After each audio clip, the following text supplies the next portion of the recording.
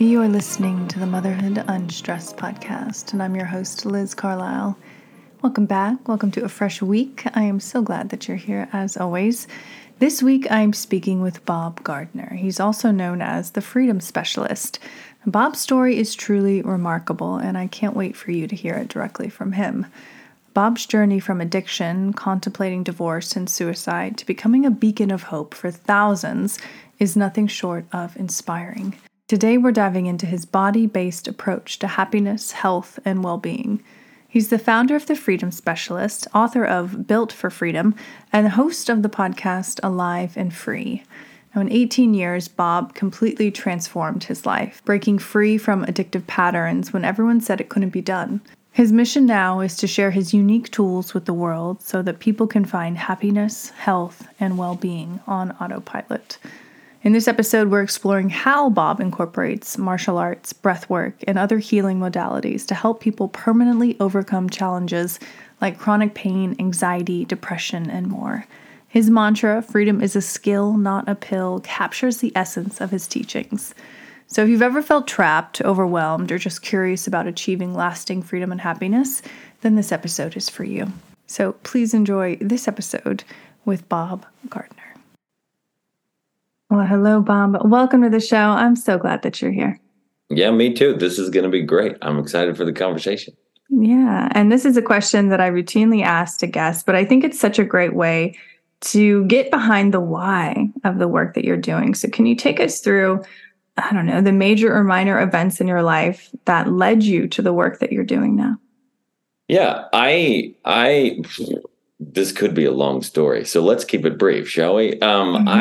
I moved around a lot as a kid. So I would say that even though at the time I didn't really look at that as something that could potentially lead somewhere down a negative road and then a positive one, I often felt like I didn't belong in a lot of places. And I think that built up some sense of feeling like an alien and feeling like I needed to measure up and constant worry about being accepted or feeling like there was something wrong with me. And I think that led eventually to discovering that, well, if I spent a lot of time looking at pornography, I felt better than when I was worried about whether or not people liked me.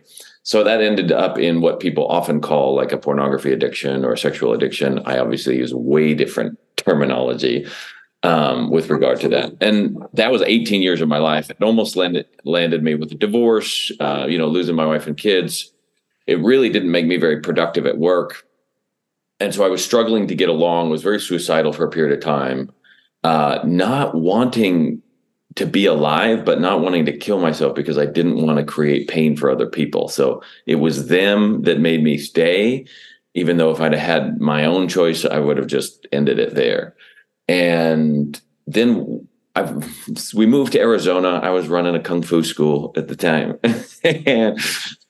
and something about like sitting on the roof. I just started sitting on the roof watching the sunset day in and day out, and just was like, what is going on in my head? And those like 20 minutes started to like lessen my desire to die. And then at a certain point, I had a weird vision of my life as like a 90-year-old where I was still struggling with the same thing. And I was like, I can't handle that for another 6 decades. I got to change.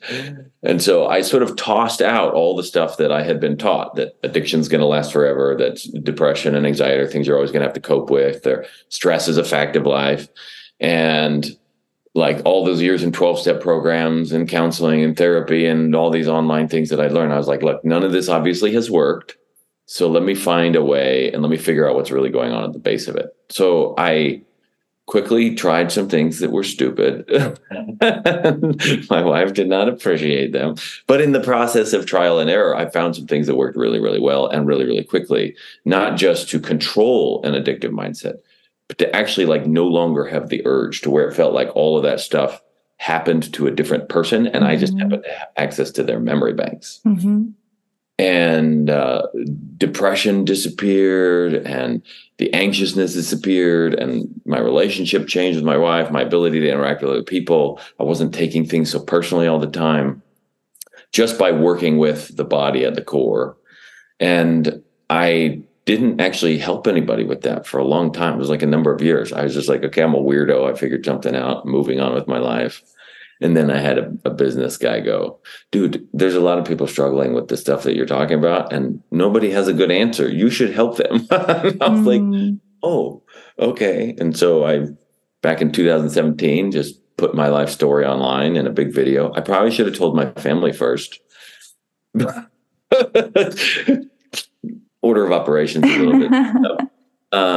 And started helping people back in 2017. And it's been over 1,000 people now that we've helped take around. Right. And you have a podcast, you have a book out. You are just going all the time. What do you find is the number one reason or the most prevalent reason that people come to you? Is it physical pain or is it addiction? Most of the time, it started out as addiction because that's what I knew how to talk about. And so in the beginning, it was addiction to predominantly sexual addiction and pornography at first. And then it started to spread to other types of addictions. And then their spouses started to come. And then their friends would get referred. And so then we started seeing people with, depression, betrayal trauma, PTSD, stuff like that started to show up. And then the people with panic attacks started to show up. And then all of a sudden we started seeing people with chronic pain and fibromyalgia and autoimmune diseases show up. And they started getting a lot of help. So it's evolved over time. And so it just sort of depends on where people are at when they see the message.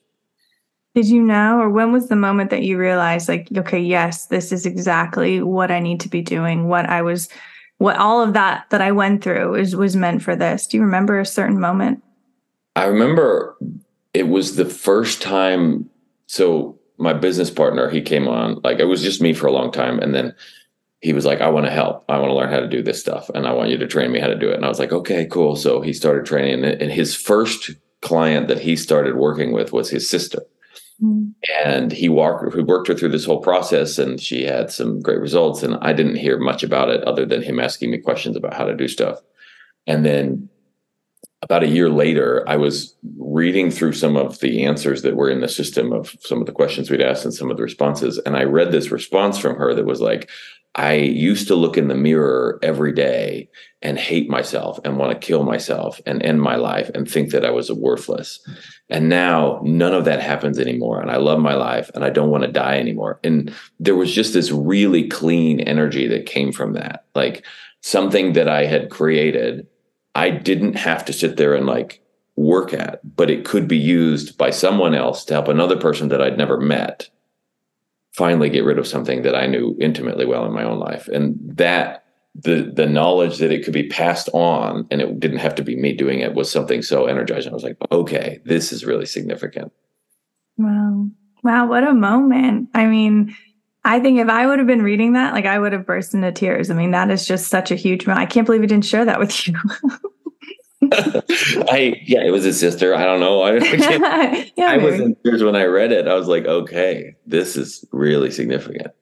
Like, to recognize, that the processes I've developed are things that they go beyond me having enough charisma to convince somebody that I'm right. Like, they can be used by other people and still produce results. Right. But I think that's the whole point, right? It's not just a lot of good talk. It's not just a charismatic, funny personality. It's really working for people. So can we get into what exactly you do to help? What goes on?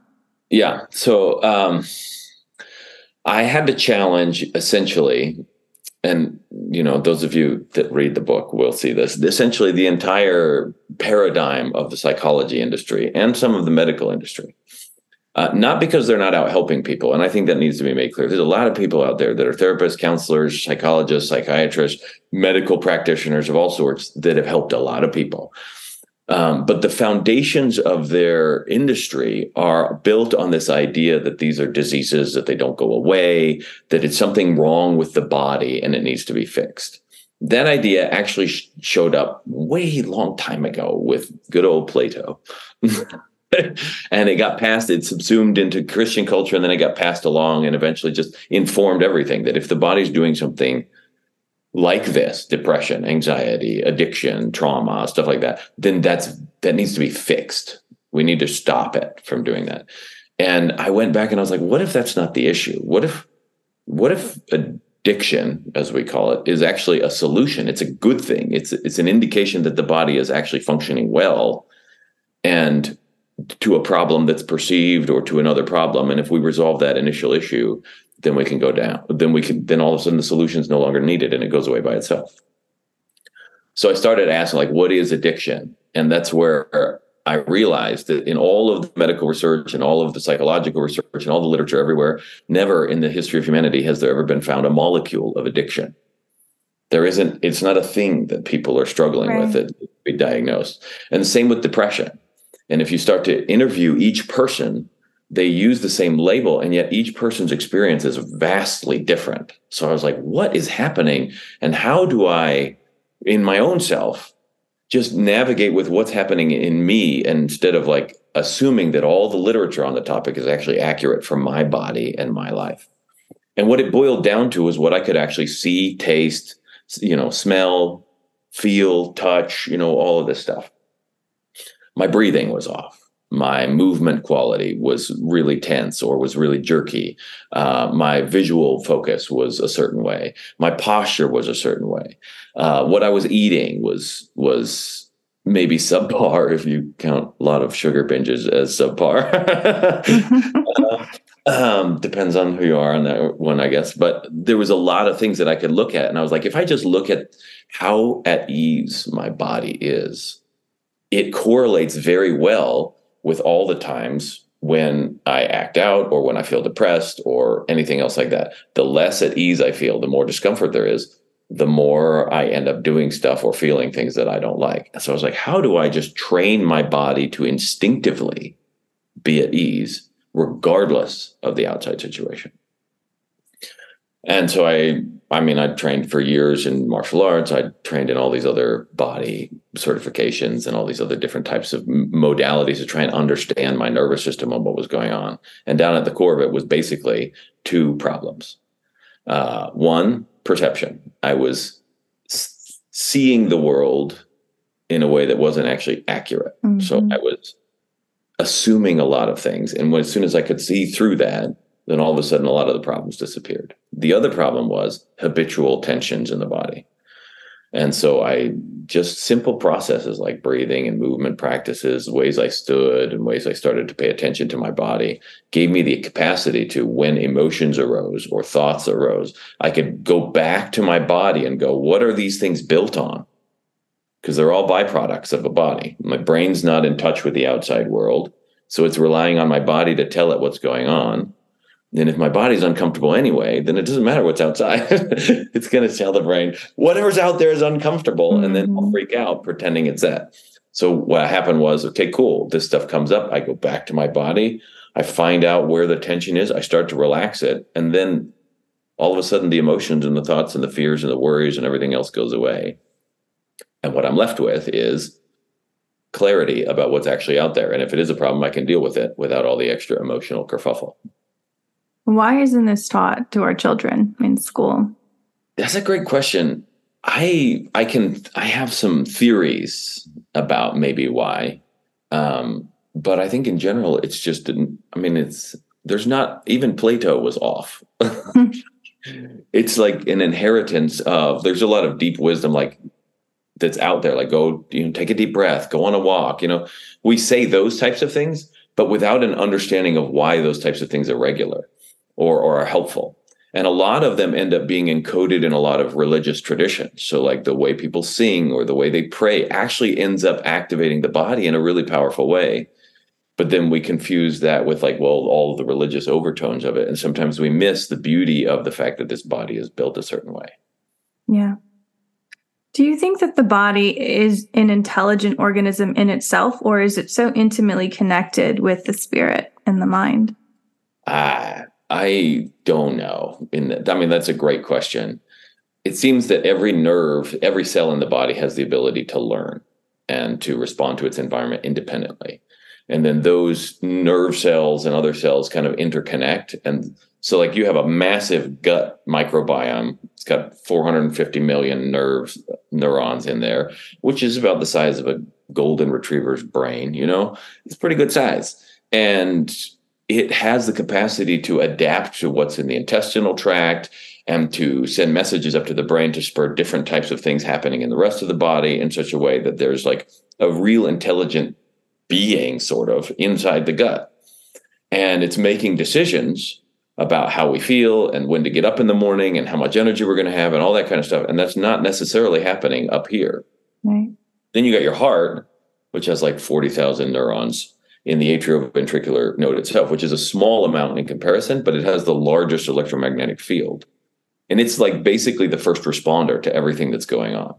So even the light that comes from the sun passes through that field first and touches the heart before it hits the eyeball.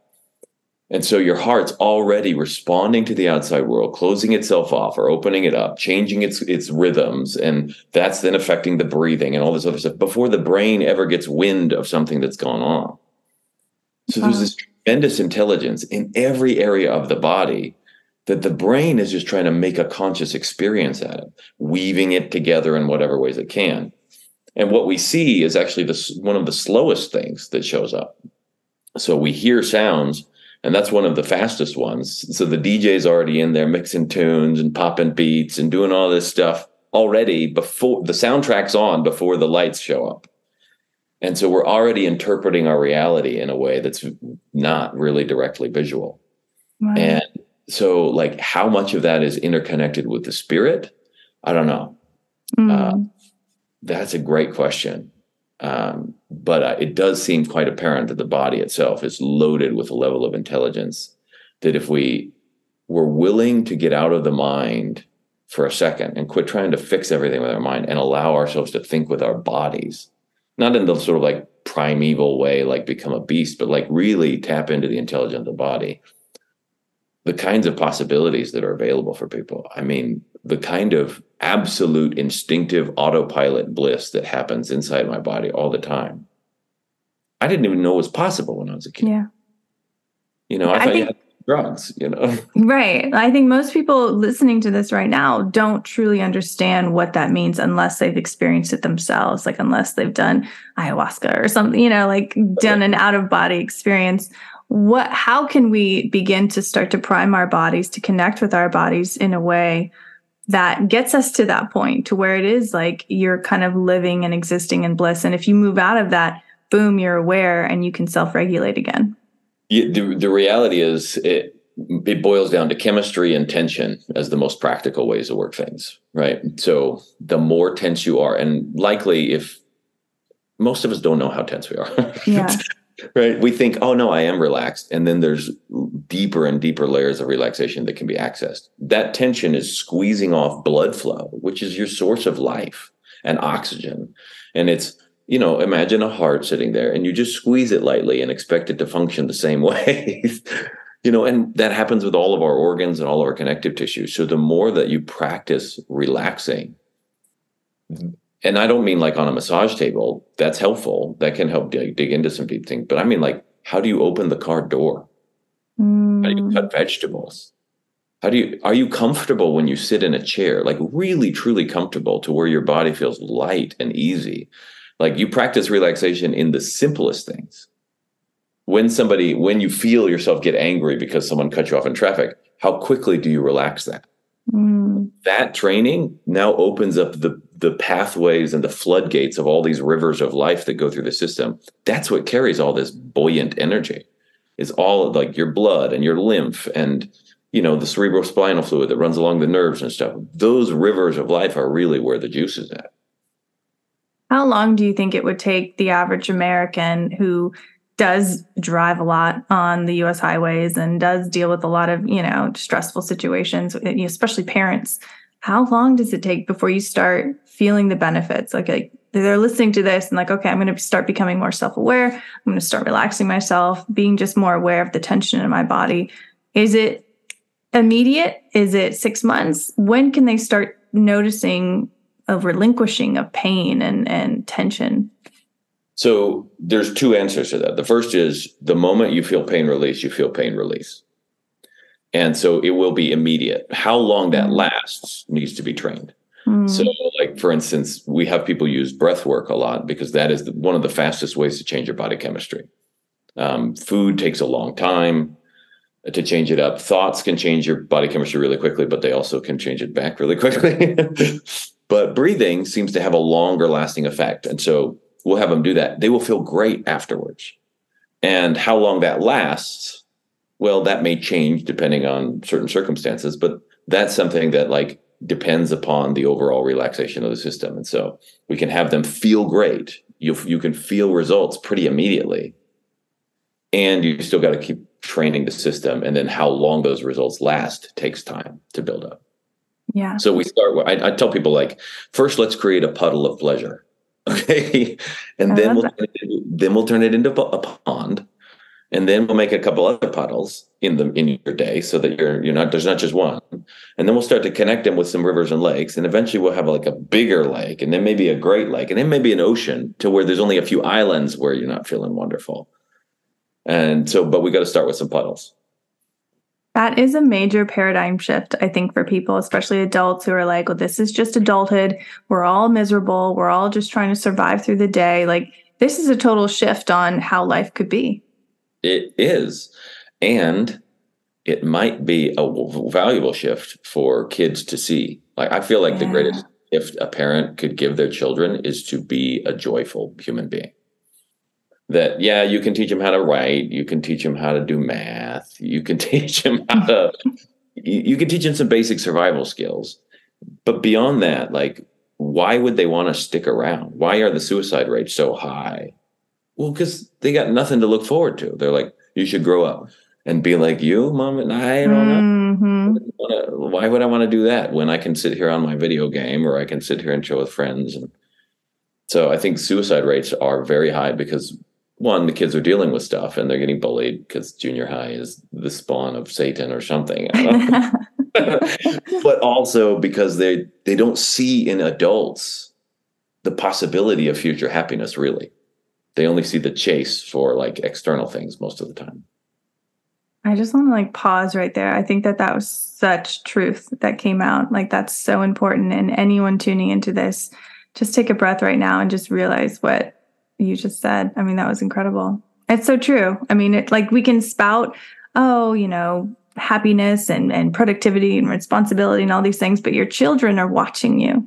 They're watching you and they're sensing your energy every single day. And they see all the weaknesses and they see all the great things. But yeah, like if you have that at the forefront of your mind, like, this is my purpose, this is my mission, I think everything else falls into place. Everything else gets done.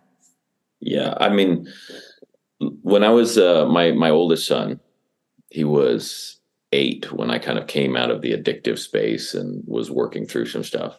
And then my next son, he was 6, and the next one was like 4. And they each had a different response to the way I was. And I wasn't being mean to them necessarily. I mean, maybe sometimes, but an adult who thinks that he's dumb and he has to prove that he's smart. And so like he wins an argument with an 8-year-old because that somehow proves he's intelligent. We've all been there. Yeah. And so like my oldest one, at a certain point, he was 11 when he was like, he mentioned that he felt like he just didn't want to be alive, and he felt like it would be better if he were dead. And I was like, what is going on here? And then the next one was so angry, had developed such anger that you couldn't really touch his body much. He was really super sensitive, but he would hit and he would bite and he would do these different things. And I won't say I was the only cause, because there's a lot of factors in life, but he was around me a lot.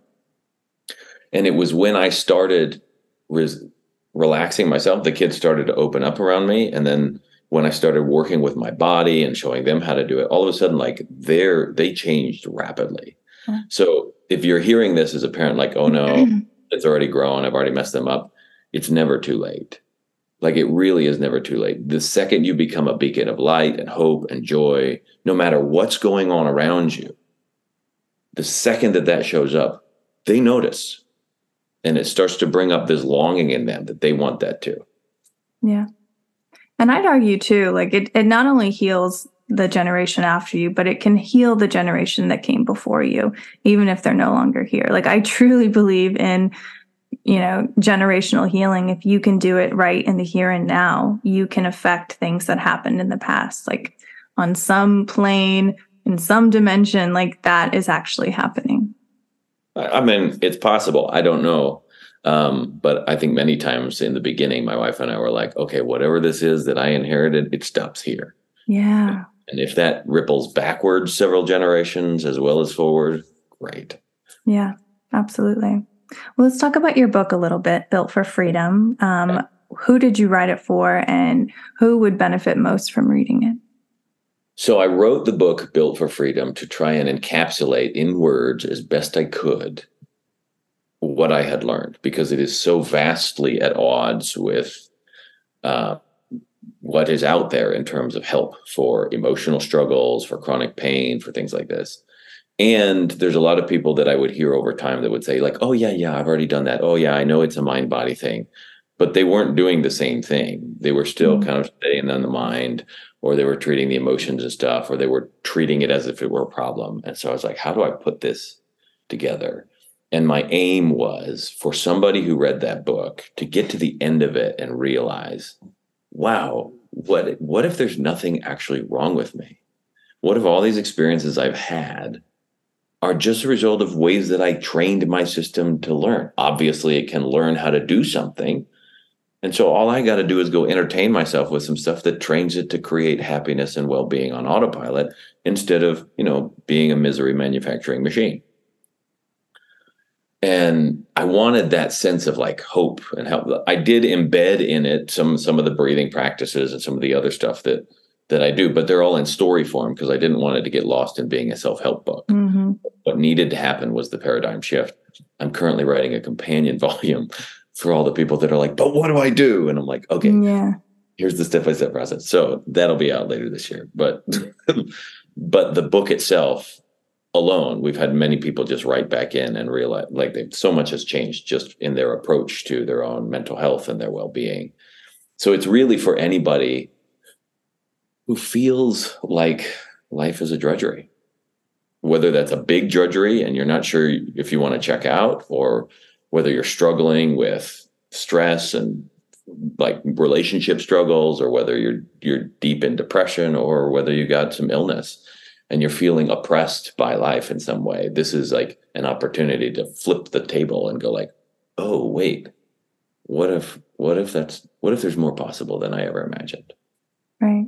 I was going to say, which is why there's just such a long subtitle.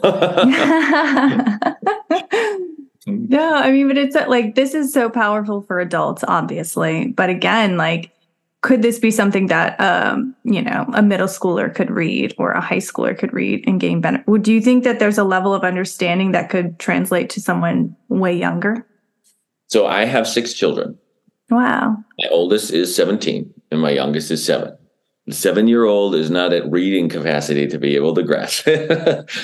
The 9-year-old, our little girl, she's read snatches of it and enjoys it as like a gee whiz like collection. There's a lot of cool stories in it. There's like fighter pilot stories and plane crashes and weird science. Like I wrote it to be an enjoyable ride, Mm-hmm. And then I've got like 12, 13-year-olds that they can grasp it, but they have a smaller attention span. So only in pieces or some of the good parts. But like 16, 17 years old and whatnot, like I've had kids that are younger be like, wow, this is such a good book. I was driving my kid to gymnastics. He was 11, 12, and his friends are in the back seat. And one of them, I was just listening to it to make sure my audio voice was like correct. So I was like listening back to my own book, and he was in the back seat and he told his mom, like, I want to order that book. Like, I think it's such a treat. It's so cool. And so, that's a 10, 11-year-old. So it's possible, even at that age, that they could pick up some of it. But at least if the parents do, they've got stories to tell and they can translate it. Right. I don't know. The reason I think I keep going back to that is because I feel like there's such a need for the younger generation to have something like this and to have not even just the book, but just this way of thinking about problems and depression and stress and anxiety. Because my oldest is in middle school right now, and I talk to the other parents, and so many kids are in therapy and so many kids are dealing with like extreme levels of anxiety where it's almost debilitating. And so I know that they're getting help, and I know that this is like the standard form of care, but I really like what you're bringing to the table. I really like the reframing and the paradigm shift that you're bringing, because it is so different than what we've been fed our entire lives through the traditional medical system. Yeah, I would say to everybody, freedom is a skill. It's not a pill. And it's a skill we just haven't been taught, But if we had a class on it in school, like simple breathing methods that I've worked with kids with on to just like, oh, cool, I feel this way. Let me just, okay, relax that, move this, get myself feeling better, and then be able to function. Yeah. All that stuff with kids is absolutely incredible. My oldest two have come to help me at the retreats that I run. And they're incredible human beings, like way beyond their years, just because they've seen a lot, but they've also like learned and embodied a lot of this simple stuff. Yeah, absolutely. Okay, well, we are coming up to the end of time here. A couple more questions. What do you want your legacy to be when you are actually 90 years old, looking back? When I finished writing the book last year, there was this moment I was like, okay, I can die and someone will be able to take this and run with it. Like, it's not just a secret inside of me anymore. What I would like to see in 90 years, like, I feel like most of the world's problems, maybe not all of them, but most of them boil back down to people are uncomfortable within themselves. And if we can teach them at a grassroots level how to be blissful by their own nature, regardless of their financial situation and socioeconomic status and friend groups and world events and anything else, that they feel themselves like life is joyful, then domestic violence disappears, crime rates go down, like wars stop being declared because we feel like we got to argue with each. All that stuff happens when people are finally at peace within themselves. So that's what I'm working toward. I love that. Okay. And last question. What's something that either that we've talked about today or through your work or whatever that you feel called to share with the listener? What do you really want them to remember from this talk? There's nothing wrong with you. There never has been. There never will be. The life inside of you there's nothing wrong with it, but your experience of it, that's negotiable. And so if it's been negative, that's just an experience. And if you can learn to make an experience that's negative, you can learn to make one that's positive as well. It just takes the right kind of tools. I love that. Bob, thank you so much for the work that you're doing, for spending some time with us today. Really a beautiful conversation. I really enjoyed it. Yeah, thank you as well. It was an honor. You have been listening to the Motherhood Unstressed podcast. If you enjoyed this podcast, please remember to share it out, subscribe, and leave us a review. Till next time.